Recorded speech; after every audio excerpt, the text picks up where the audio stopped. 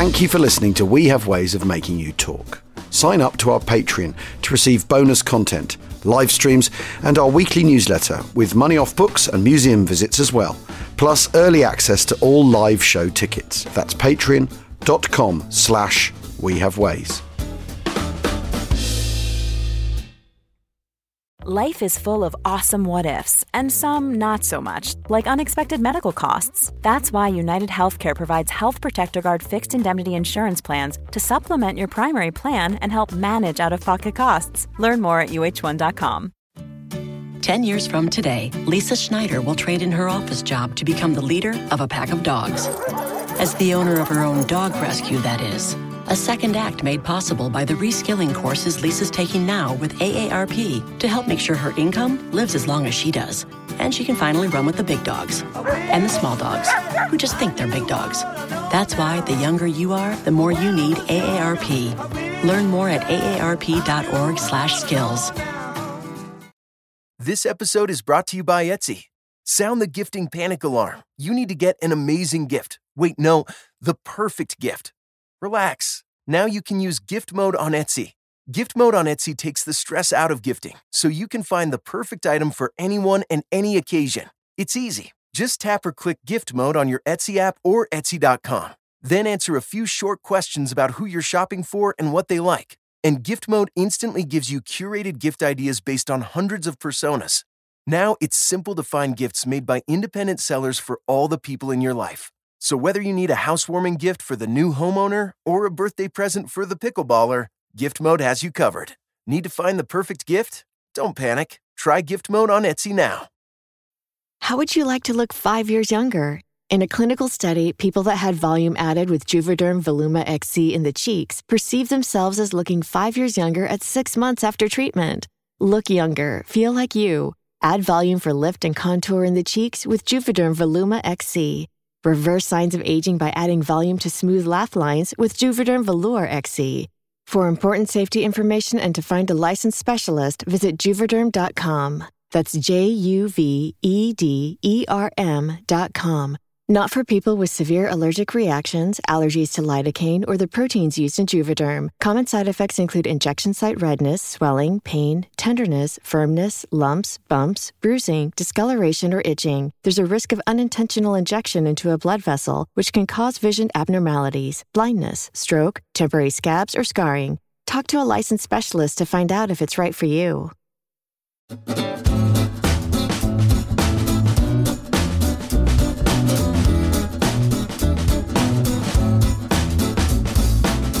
Acton, welcome to We Have Ways of Making You Talk. With me, James Holland today. Al's seat, I'm afraid, is empty this afternoon, but that doesn't matter because we've got an amazing guest, someone who's a great friend of the podcast, Professor Mike Nyberg, all the way from the US. Mike, it's great to see you on this, our special December 41 80th anniversary week of podcasts. Great to be here. I've been looking forward to this for weeks, ever since we first talked about it. So it's great to be with you. Well, you're too kind, and you're fresh from the amazing conference that they have every year at the National World War II Museum in New Orleans. And before we get stuck into 1941, tell me, how was it? It was phenomenal. The museum always does everything first rate. They had about 350 or so paid attendees. They were very careful with COVID. Everybody had to show vaccination cards to come into the conference, and that let everybody be social and re-engage and do all the things that we so took for granted before COVID took them away from us. So it was just a delight to be there, and always a delight to be in New Orleans, which, as you know, is just a beautiful, beautiful place to come for a conference. Well, it absolutely is. It's an amazing city, and the museum is absolutely phenomenal, isn't it? And I mean, what's nice about it is over the years, one kind of sort of makes some pretty good friends. And it's nice to be able to kind of chew the cud, isn't it? And just sort of share thoughts and ideas and all sorts of things. So, yeah, I missed it this year, but I think, fingers crossed next year maybe. But yeah, I hope so. We Alex Ritchie and Rob Citino and all of these wonderful folks who have been a part of this conference for years. And some folks I had not yet met. Ian Johnson, who has a book out on the Soviet-German partnership in the interwar years. Really just a phenomenal conference all around. And again, as you said, New Orleans is just such a treat and such a delight. And now I have a daughter who's a student at Tulane University down there, so I have an additional reason to go down. Yeah. So it's that's great. Very good. That's very good. Well, anyway, back to matters in hand. So December 1941. I mean, it does seem amazing, doesn't it, that in that kind of, December is traditionally not the campaigning season, certainly in the kind of Northern Hemisphere.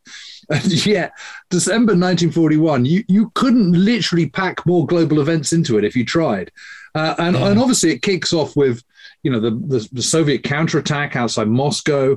And it's fascinating, isn't it, that as a sort of the dawn is rising, or the sun is setting in Moscow, it's kind of sort of, or maybe it's the other way around. You've got events happening the other side of the world in Pearl Harbor and that huge sort of earthquake event, I suppose, really.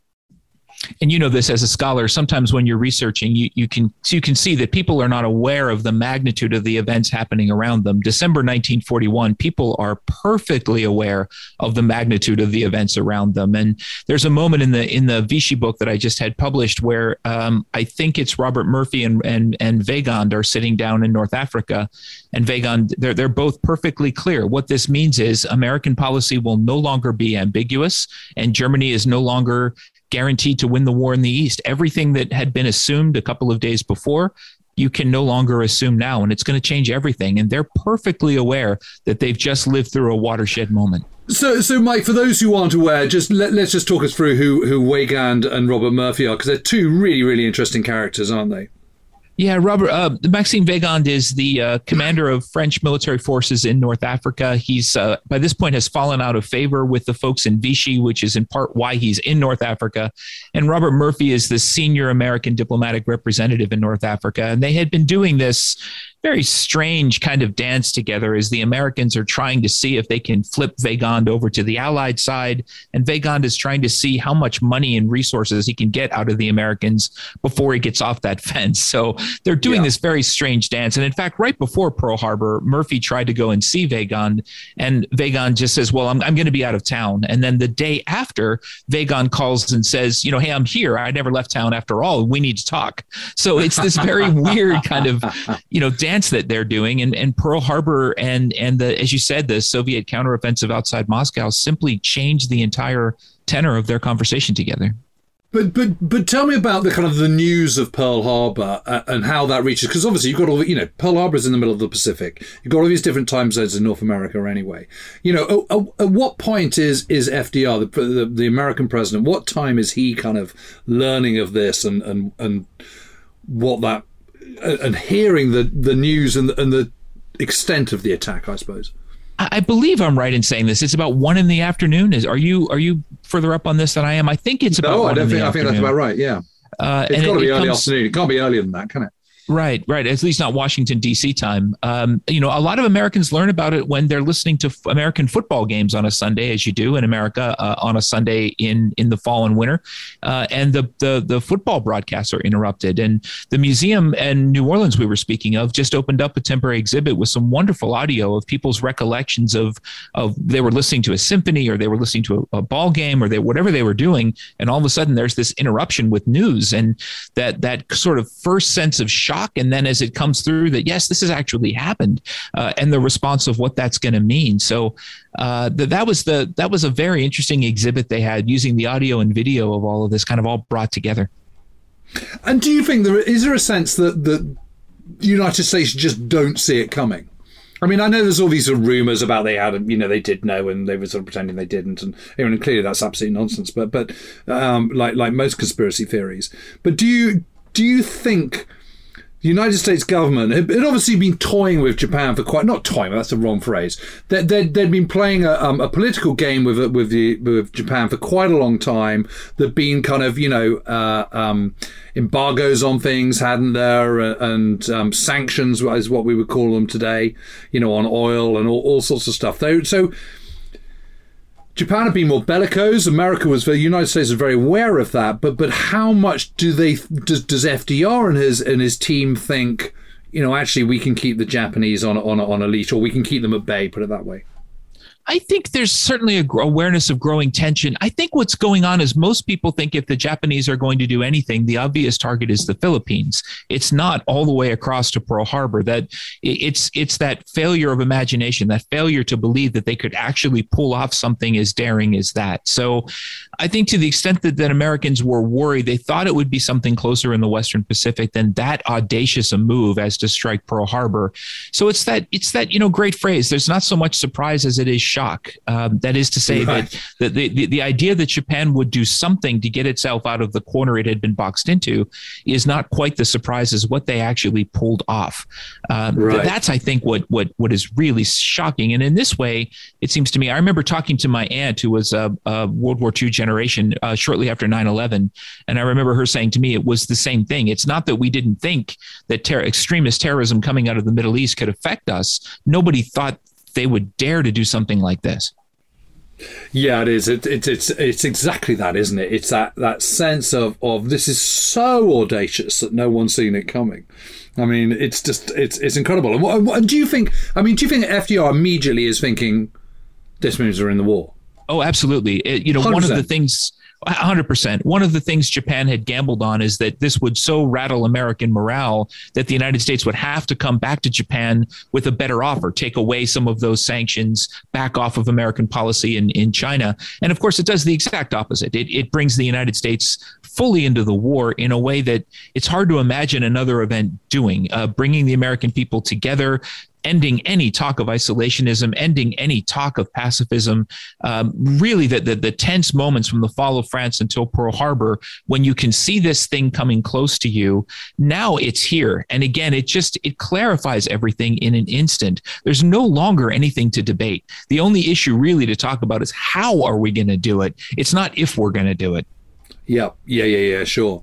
I mean, it always strikes me as extraordinary that you have this moment in May, June 1940 where Britain is waking up to the realization that it's going to have to create an army because the army in the alliance with France is now gone.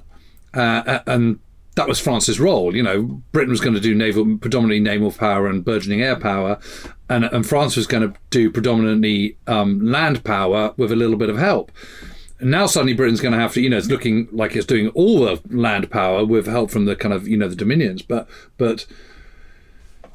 And suddenly they've got to kind of start from scratch. Well, it's the same for the United States because, Roosevelt is suddenly thinking, yikes, I didn't see this coming. And, the Atlantic is not the great barrier that it once was considered to be.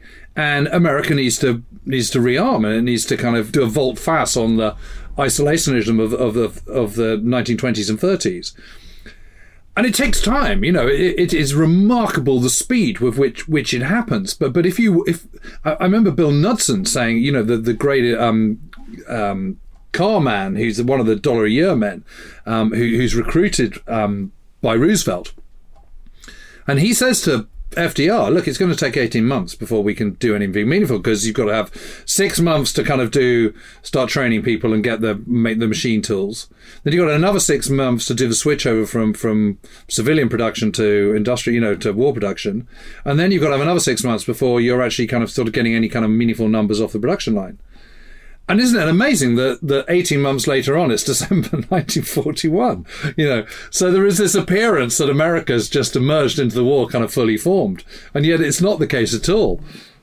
Part of this comes, the money comes from the fall of France, which is it's after that event in spring 40 that the United States starts committing massive amounts of money and the creation of a theoretical 2 million man army. The weird thing, of course, that happens is you now have this debate in December 41 about whether all that money that you've spent, all that production you've started, all those soldiers, all those airplanes you've created, are they going to go to Europe or are they going to go to Asia? Because the war you actually thought you were going to fight first, ABC-1 and Europe first and all those kinds of things, now you have a serious problem. It's not Germany that America is screaming to defeat, it's Japan. So it is an unexpected crisis that they have to start working their way through. It's worth going backwards, isn't it? Because the first discussions, if I seem to remember rightly, about should America, just say hypothetically, America comes into the war, and I think this is kind of sort of when Admiral Gormley comes over to Britain in like about September 1940, something like that. So those are the first tentative conversations. And they say, look, should there be a scenario where America comes into the war, will it be first and foremost in support of getting rid of Nazism? And everyone goes, yes, absolutely. Then there's kind of ABC One, isn't there? In when's that signed off? In kind of early part of 1941. Mm-hmm. Right. So again, it's agreed that should America at some point come into the war, then, it will be a Germany first policy. And then that is reaffirmed at the Atlantic meeting in August. But there's a big difference between talking about it in August 1941 and then suddenly being attacked by the Japanese at Pearl Harbor, isn't there? Well, it's a completely different context. So part of the reason the United States was so anxious to think about Europe first, it avoids the problem of having to think about the imperial issues of the Pacific for at least a little while. And you believe until December 1941, it's easy to believe that the tyranny of distance in the Pacific will at least give you the option of choice and time. And what Pearl Harbor has shown you is that it doesn't do that. So you really do have this dilemma, especially the leaders of the U.S. Navy really don't care about the Atlantic theater at all. They want to avenge Pearl Harbor. They want to go after the threat that's largest. So I always find this interesting. When the crisis that you get is not the crisis you had planned for, how adaptable, flexible, improvisable are the war plans that you've developed? And in this case, maybe it's good the United States doesn't really have a war plan worthy of the name. They have kind of general concepts in the Rainbow plans, but they have nothing worthy of the name. So they can go back to scratch. And I think this is where Arcadia is so important, to make sure that the United States, for the British perspective, make sure the United States did not just say, all right, everything's going to the Pacific now. Yeah, but let's just, before we get into the kind of into the detail of Arcadia, and Arcadia is the conference that follows the first wartime conference between the United States and British chiefs of staff, and that's later on in December. But I'm really fascinated by this period between the 7th of December and the 11th of December. Of course, 11th of December is when Hitler declares war out of the blue, as far as his own commanders are concerned and his own general staff is concerned. He does it, no one else. That 4 days. What are the okay? First of all, what are the American chiefs of staff thinking? And can you just explain who the American chiefs of staff are and what the structure is by which decisions in now that the Americans find themselves in wartime, what is the decision process? What's the split between political and military, and how does the military and political kind of work together? Well, of course, in the American system, the commander-in-chief of the armed forces is the president of the United States, but the Constitution doesn't really lay out what that means. So at least in the 20th century and at least since Abraham Lincoln, what that has meant is that the president sets the kind of general strategy, but tries not to get involved in the operational and tactical. That's at least been the theory. It hasn't always worked out that way. Then it's subdivided into civilian secretaries of war and Navy. This is before the United States created a Department of Defense. And they really are two separate reporting chains to the president of the United States. There's no intermediary in there in the kind of modern office of the Secretary of Defense. So they're two separate bureaucracies running separate and competing wartime systems, really. And then the secretaries have underneath them senior uniformed advisors, which are called the Chief of Staff of the Army, in this case, George Marshall, and the Chief of Naval Operations on the Navy side, which is Ernest King, who King could care less about what's happening to Britain, could care less about what's happening in the Atlantic Ocean. His focus is decidedly and determinedly out into the Pacific Ocean. Marshall, I think, sees himself and proves to be that kind of grand strategist. Later in the war, they'll take Admiral Leahy. When he leaves his post as ambassador to Vichy France, he'll become what morphs into the chairman of the Joint Chiefs of Staff. So he'll become the kind of intermediary between the senior ranking soldiers and the president of the United States. So the system as the United States had it in the two world wars was, I think most people would argue, so insufficient that immediately after World War II, they created this brand new bureaucratic structure called the Office of the Secretary of Defense. Right. And where does Hap Arnold slip into this? So Hap Arnold's in a very strange position. So he's an air commander, which technically puts him underneath the Army, but they create him as a kind of separate chief of staff. So that's one reason why Leahy has to come back, because if you have the Army and the Navy, that's one thing. But if you have the Army, the Navy, and the Air Force, that's three separate reports up to the President of the United States. And this is done before the United States Air Force is formally created. So it's all kind of in flux. And I think that's probably the way Roosevelt liked it. That way he's kind of the moderator. And Leahy was someone he trusted absolutely, fully 100%, the military brain of the president, as he was sometimes known. So Leahy is the perfect guy to be in that position. Figure out how the Army, Navy, and Air Force were thinking, and then present one voice to the President of the United States. So it's a strange system. It's an informal system. It's one that is changing and developing as the war goes on. And as I said, after the war, one of the first major things they do is a complete overhaul of the intelligence and defense bureaucracies of the United States. So what is happening between the 7th and the 11th of December? The British haven't got here. So just talk us through that. And obviously King is immediately going, right, come on, we've got to go and kick some butt in the Pacific and go and get the Japanese. And, what is Marshall saying? How, what's Stimson saying? What's the kind of thought process in those crucial immediate days afterwards? Obviously, how do we respond? But what does it mean? But what had been happening before December 7th was that as soon as France fell, the awareness of most American senior military leaders, virtually all of them, that without France to provide that time and protection that you talked about, and with the Royal Navy so focused on the home defense of the home islands, what you really had was a situation where the United States simply didn't have enough defense resources to cover a fraction of what it was that they thought. So they give up the idea of hemispheric defense. They go to something they call a quadrisphere defense, which will go out to the Brazilian Bulge. They talk about, well, what do we really think we need to defend? What is the American core interest here? How far out does our security perimeter go? And that's the debate that they're having between June 40 and December 41. Are the Philippines a part of that? Is right. Iceland a part of that? Where is that American security perimeter? And they're trying to figure out how many defense resources they can put against that perimeter. Pearl Harbor. Sorry to interrupt. Yeah. Of course, you've got the U.S. Atlantic Fleet kind of joining in from kind of end of August, beginning of September, and playing an active part in the Battle of the Atlantic. Famously, infamously, the Reuben James, a USN destroyer, gets sunk by Eric Topp. Maybe the U.S. defense perimeter should go all the way to Ireland. Should it go to Greenland? Should it go to Iceland? Where should American responsibility stop? And that's a debate that the two navies are trying to have. As more stuff comes online, the United States can get a little bit more aggressive. But still, that is it Atlantic? Is it Pacific? How much do you need to put in Latin America and in the Southern Hemisphere? Right.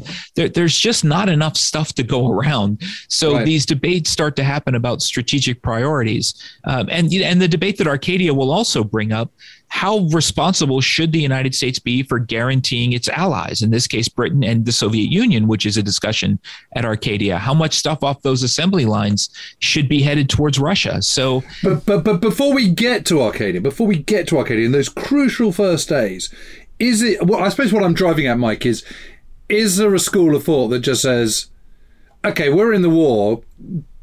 Right now, we're just in the Pacific War. Or are we immediately, even though we haven't declared war on Germany and Germany hasn't declared war on us, are we now at war with Germany? Are we effectively thinking about, any minute now, we're going to be at war with Germany? So I suppose, does King hold the aces on this in the first few days? Does it look like it's going to be a Pacific first policy, should it come to it? I mean, or is the Germany first policy that was first mooted, is that still kind of...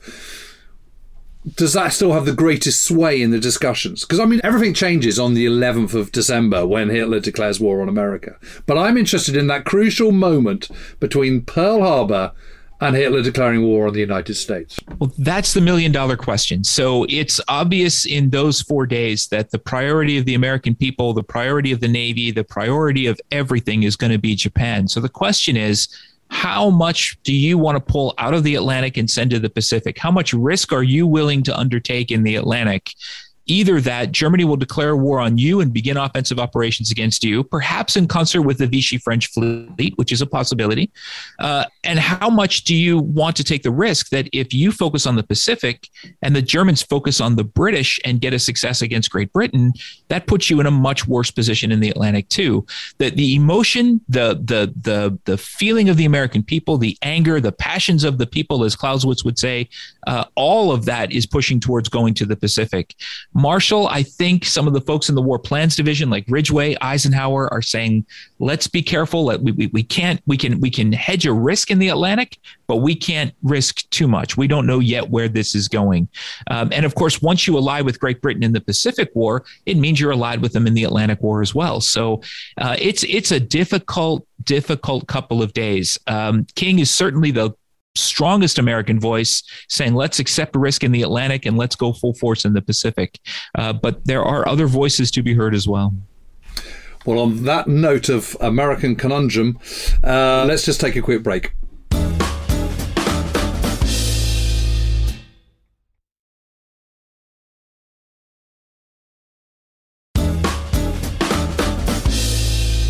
Well, welcome back to everyone. It's me, James Holland, talking to Mike Nyberg, and we are discussing the geopolitical situation following Pearl Harbor and those incredible events of December 1941. And I think we left it really, Mike, on the kind of eve of the 11th of December. And then on that day, the 11th of December, Hitler declares war on the United States. And on one level, that just seems like a bonkers decision, doesn't it? Because he hasn't told his chiefs of staff, he hasn't told the OKW, the German General Staff. He hasn't told his senior commanders. He's just done it off, from the seat of his pants, effectively.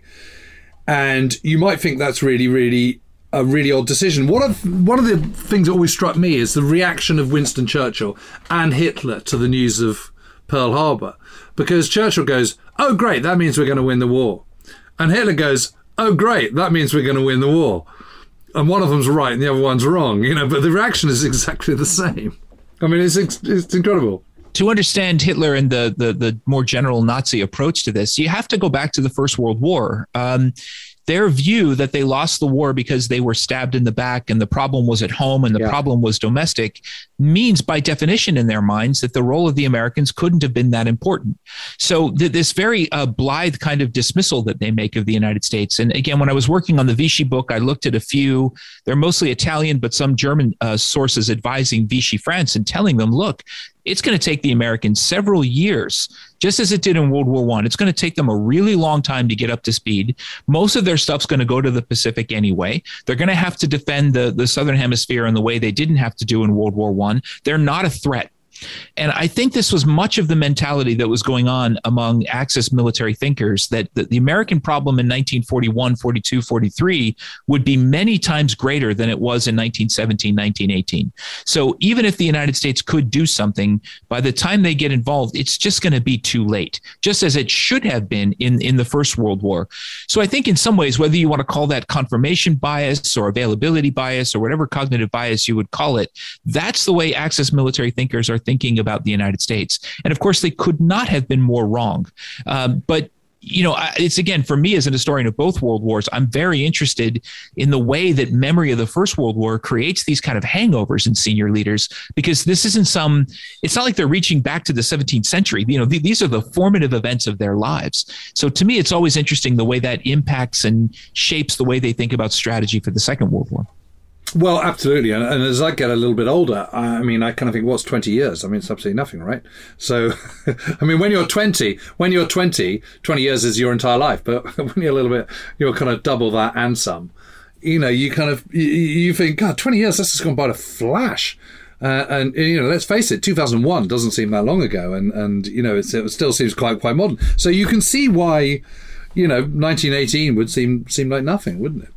Absolutely. We just did the 20th anniversary commemorations of 9/11, and it's hard to believe that it's been 20 years. And, these, right. Again, yeah. Folks like Roosevelt and Churchill were in decision-making power in the First World War. They watched yes. this unfold, right? So as were half of the French generals.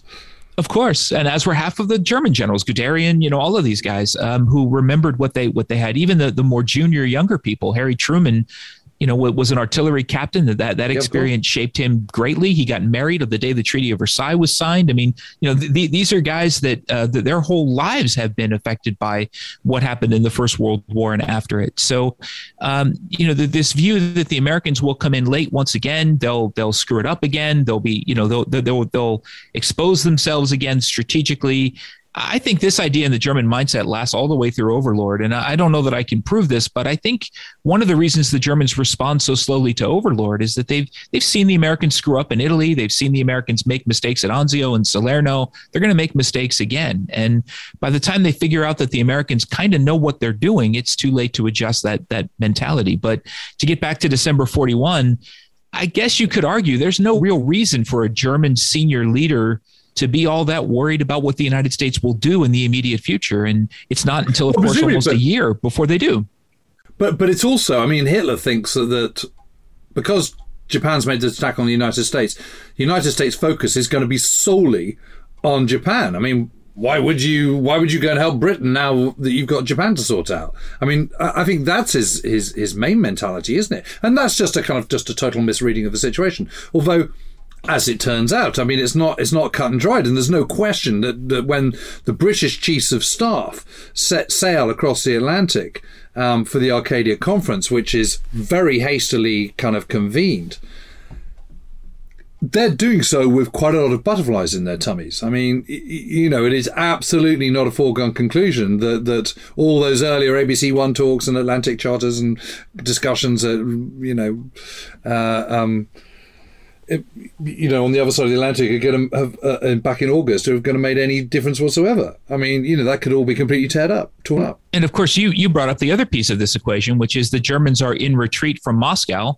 Maybe if you declare war on the United States and Japan declares war on the Soviet Union, you have a chance to turn the tide. You can right. Lock all these pieces together, even if it's only a symbolic. Only if Japan sort of threatens to come into Siberia, that might right. be just enough to let you catch your breath and get your momentum and turn that around. So right. it clearly was the wrong decision. But it's one that you can sort of understand how it ends up getting made and how the German generals end up, if not loving the idea, at least embracing it. Sure. Or, acquiescing to it. The German generals were really good at the end of the war of saying, look, we had this all figured out. Hitler just did these stupid things. But, it does come out of the blue. But there's a certain way in which strategically it makes sense in the wider perspective that the war has become. And do you think that the 11th of December does that change things for the American Chiefs of Staff? I mean, is that a game changer, or were they already kind of veering the way they were already thinking? Yeah, I'm not sure that it changes quite too much. I think they always knew it was a possibility. Something was going to happen. If another Reuben James or some ship like that gets sunk post Pearl Harbor, it's a different context than pre-Pearl Harbor. The United States was going to get involved in the European war in some way. Right. So now again, what the comment Murphy made to Weygand that now everything is clarified. Now we don't have to play any games anymore. We don't have right. to do this. Are we in? Are we out? Are we neutral? Are we not neutral? Do we react to the Reuben James? Do we not react to the Reuben James? Now right. the gloves are off. Now we can just say, okay, this is the way the world is. Here's the enemy. Here's who we are. Let's go. Yep. Let's figure this out. And then the British turn up, and how does Arcadia go? I mean, these are new relationships, aren't they? I mean, they've tested the water a little bit back in August at Argenta and at the Atlantic meeting, but they're all new to it, aren't they? And let's not forget the fact that although they're called the Allies, they are actually coalition partners. They're never formal allies. Correct. And they have some strategic issues on which they absolutely do not see eye to eye. There's one moment when Churchill first comes into the White House and Roosevelt has a rug that Haile Selassie had given him. And he specifically has that put into what becomes the Oval Office as a reminder to Churchill of the evils of imperialism. So, there are ways in which they don't agree. I really think this is the moment where Winston Churchill is at his absolute best. He brings his wit, his charm. There's a number of wonderful quotations that come out of this. Churchill is trying to get from the Americans what he can get right at the outset by charming them. It doesn't work on everybody. It does not work on Eleanor Roosevelt in the least. It doesn't work on George Marshall. But this is the moment when the American people can associate the British war cause with Churchill, with his pugnacity, with his wit, with his determination to win this. So a lot of this is just, as you said, it's feeling out. As John Dill said, this was our honeymoon. We knew the marriage was going to be rocky, but the honeymoon went fine. So it is a moment when they're just trying to make sure that there's enough agreement to build a coalition strategy. And they do agree to do Germany first. They do. So I think, again, this is partly tyranny of distance. No one thinks the Japanese will be able to pull off a second Pearl Harbor.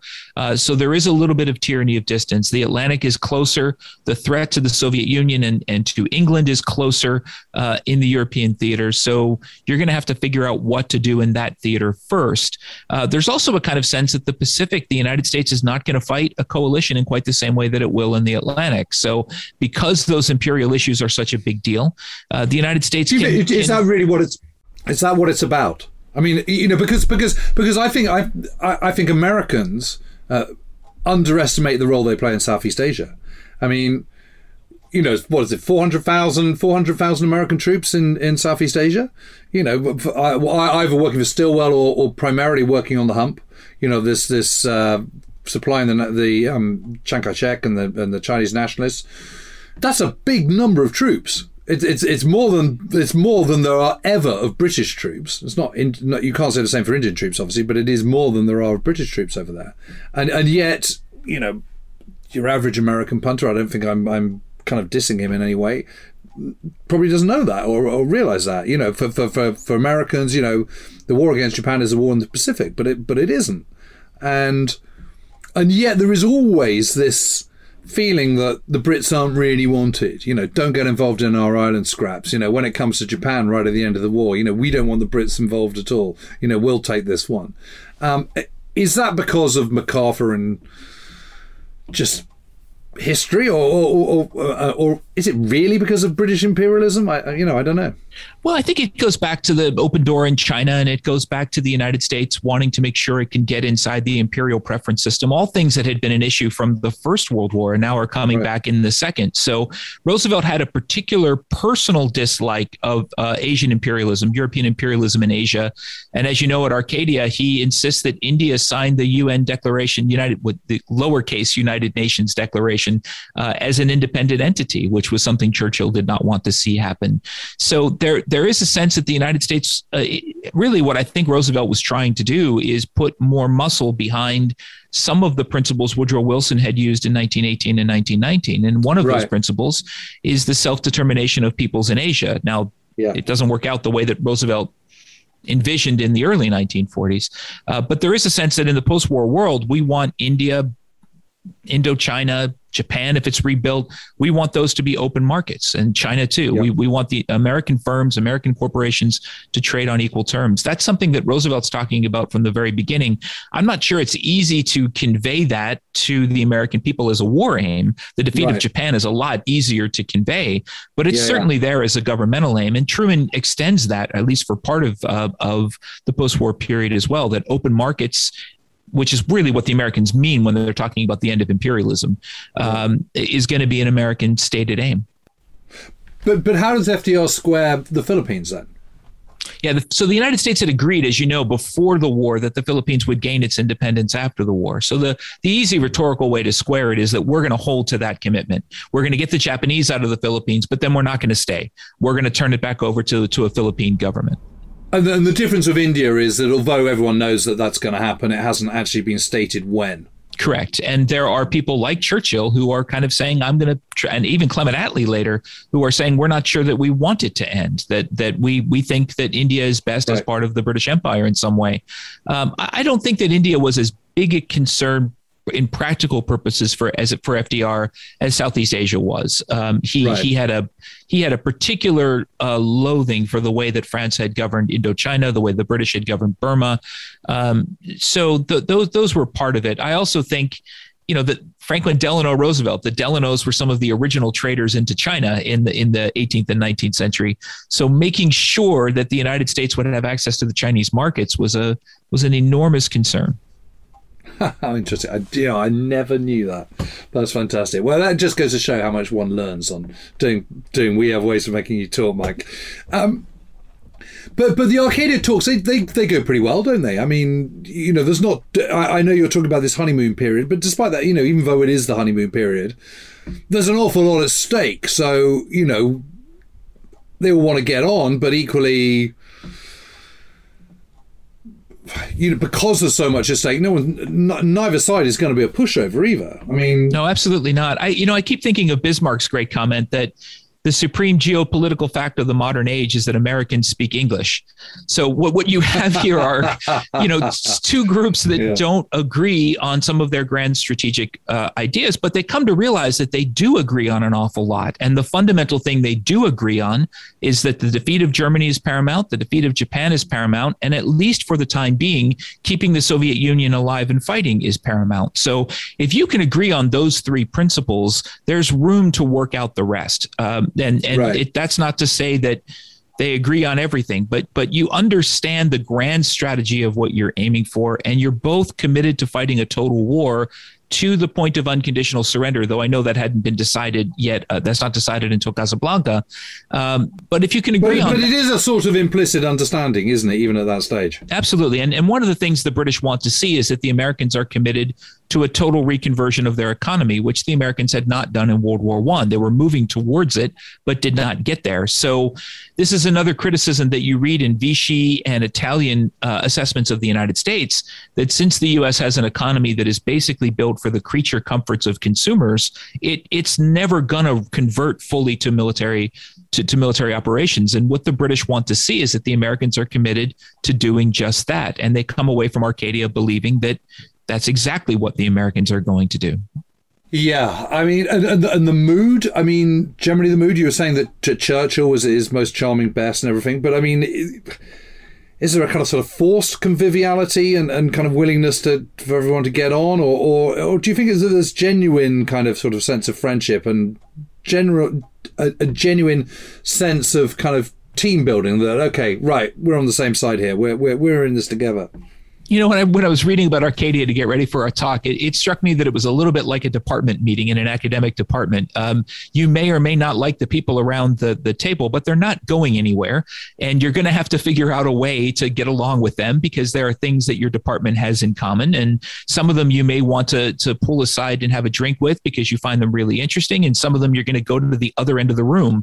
Eleanor Roosevelt was always trying to keep Franklin Roosevelt at the other end of the room when it was possible, because she thought that Churchill's charm was going to lead FDR to make choices that were more in Britain's interest than they were in American interests. The military guys, they strike me as people who are trying to be as professional as they can. Marshall did not much like the cocktail party chit chat kind of thing. He wanted to get down to business and let's make decisions and let's figure out what we're doing. I think some of the British generals felt the same way. But, I don't think it's forced conviviality. I think it's looking around the room and saying, look, for the foreseeable future, these are the people we're going to have to work with. It will behoove us to get to know their strengths, their weaknesses, what they do, how they react. It's going to be worth getting to know them. And just lastly, I mean, is there much debate? I mean, is it a hard sell, a hard agreement to get to kind of the Germany first strategy? I don't think so. I mean, King... Because there are those practical factors, aren't there? Keeping Russia in as much as anything. I mean, that then has a knock-on effect to Japan, doesn't it?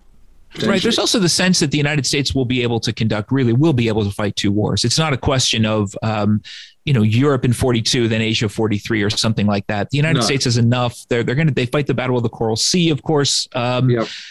So there is the sense that we don't have to make an either choice. What we need to do, and this is the key to the issue, we need to figure out where this sea lift is going to go. And as you know, this is an issue for the rest of the war. Where are these transport ships going to go? Because you can fly an airplane from the Pacific to the Atlantic in a couple of days. That sea lift capability, once it goes to one theater, that's where it is.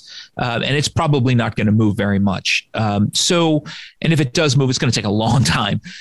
So I think that's one of the key things that they're starting to realize. We need to make some strategic decisions. And most importantly, we need to create a structure that is bureaucratic enough to take into account all of what we would today call the stakeholders, but flat enough that decisions can still be made. And that's really what George Marshall wants. He wants to create this combined chiefs of staff that then goes directly to Churchill and Roosevelt for quick decisions. He doesn't want a kind of multi-layered bureaucracy where everything has to go up and then it has to come back down. And that's the main thing that he gets out of Arcadia. Yeah, and the truth is also that the United States Navy is able to dominate in it's predominantly used in the Pacific. I mean, it is used in the Western, the European theatre, but to a much lesser extent. Even using USS Wasp a couple of times in the Mediterranean, that is an exception. That is, it's deployed there for a little bit and then it's kind of back out to the Pacific, and it's absolutely an exception. And that's why when it comes to kind of D-Day, the main lift in terms of warships is the Royal Navy rather than the US Navy. And that's because the US Navy is doing the main lift in the Pacific, and that's fair enough. But because the majority of the US Navy is in the Pacific, that does mean it can fight two fronts, doesn't Absolutely. it? The key, of course, is that the Pacific's going to be an aircraft carrier war. You can do Overlord is the perfect example. You can do most of that with land-based aviation, the air support that's required for Overlord. Absolutely. In the Pacific, Coral Sea, the battle I just mentioned, is fought entirely with aircraft carriers. So once you start to develop those ideas and once those kind of doctrines come into play, then you can sort of begin to see where the shared responsibilities are going to be. And sheer practicality dictates where you deploy your resources. Mm-hmm. And I think it's also at Arcadia, I think it's because, they're getting to know one another that, there's still national sensitivities, there's still personal hurt feelings, there's still ego, all of that still plays in. But there is a way in which they can see, look, if we continue to do this, if we continue to bicker over where an individual ship is going, we're going to have a lot of trouble. It's that comment Churchill makes. So, it'll take half as long if we manage it well, or whatever comment he makes, that, we have to think this through. There's going to be moments when Britain has to take the lead, and there's going to have to be moments when the United States takes the lead. What really comes out of Arcadia, in my mind, and it's so obvious that we don't think about it, it's going to be the opposite of the way that the Germans in both world wars do their alliance relationships, yes, where we're just going to call the shots and we're just going to make decisions regardless of how many troops Romania contributes or Italy contributes. It's going to be a German war and you're going to fall behind us. That's not the way the US-British war is going to be, even though there will be moments when British voices predominate and moments when American voices dominate. Nevertheless, this is going to be, however difficult a cooperation, it's going to be a cooperation. Yeah. It is. I think it's the pragmatism, the kind of that sort of. I always think isn't it fortunate that the chiefs of staff on both sides, and particularly the prime minister and president, their geopolitical understanding was pretty darn good. I mean, they could see big picture. They had that kind of innate understanding in a way that so many of the Axis commanders didn't. I mean, you would never say that Mussolini's got great geopolitical understanding, would you? No, and I think part of that comes from the global responsibilities that Britain and the United States had. But I think also part of it comes from the personal memories that Roosevelt and Churchill, both in the seat of power in 1919, witnessed the way in which a military victory was thrown away by a very bad understanding of what the post-war world was going to look like and flawed assumptions of what that was going to be.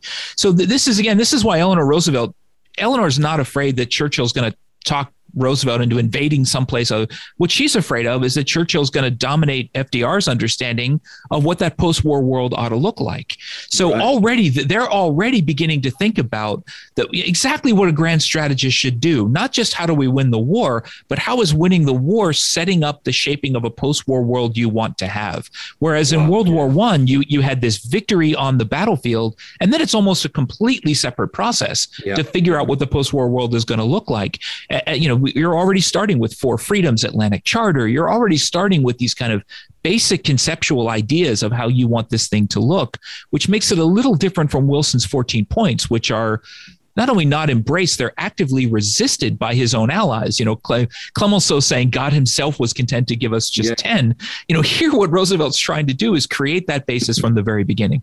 Yeah, what amazing days they were. I mean, just incredible. I mean, what would you do to be a fly on the wall at some of these discussions and debates and kind of just have these sort of eyes on these sort of great moments in history? I mean, I really do think that December 1941 is just one of the most momentous months, not just of the Second World War, but literally ever in world history. You think what's going on. I mean, it's just incredible, isn't it? And your point about being a fly on the wall, a lot of these conversations were not recorded. We don't have good primary evidence. We have Harry Hopkins's personal notes and, a few folks who kept letters and diaries and things. But for the most part, we don't have that. And the guy who I think is one of the best diary writers of the whole war, Alan Brooke, isn't there. So, the guy you would want to be sitting there writing things down is back in the UK. So, you really... we talk about this all the time, but we historians can only work with the materials that we have. If someone didn't record a conversation, we won't know about it. So wouldn't it have been great to have somebody back there recording for posterity what Churchill and Roosevelt are talking about over martinis, and just to hear the way they're conceptualizing this war? Are they afraid? Are they optimistic? Would have been just a wonderful thing. But of course, we don't have that. We don't, but well, thanks, Mike. I mean, that's just been so fascinating. It really has. That's all we got time for on this episode, but do tune in for the next one, because this is December 41 week. Cheerio.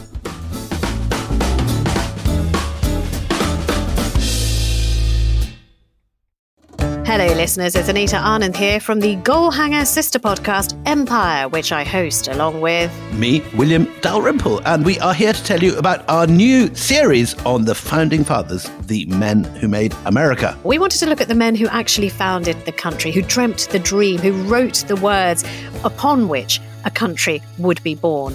What were they like? What made them do what they did? What did they actually believe in? And how did they come to play the role that they did in the American Revolution and the creation of America? What really interested me about this was the contradictions. I mean, we expect these men to be great figures. We've seen the portraits in the galleries. We know the faces from the banknotes, but they're deeply complex figures. But in that blend of contradiction and intellectual power and writing genius and curiosity and raw ability lies the nuance and complexity that allows us to understand them. And the United States is in many ways a reflection of them, their beliefs, their experiences. These are the men who wrote the Constitution. These are the men who created the federal system. In every way, they are totally fundamental to what American politics looks like today. It all goes back to this extraordinary group of men. Yeah, and they have rip-roaring yarns as well, let me tell you. So if you want to know why America is the way it is and who the men were who made it, you can listen by searching Empire wherever you get your podcasts.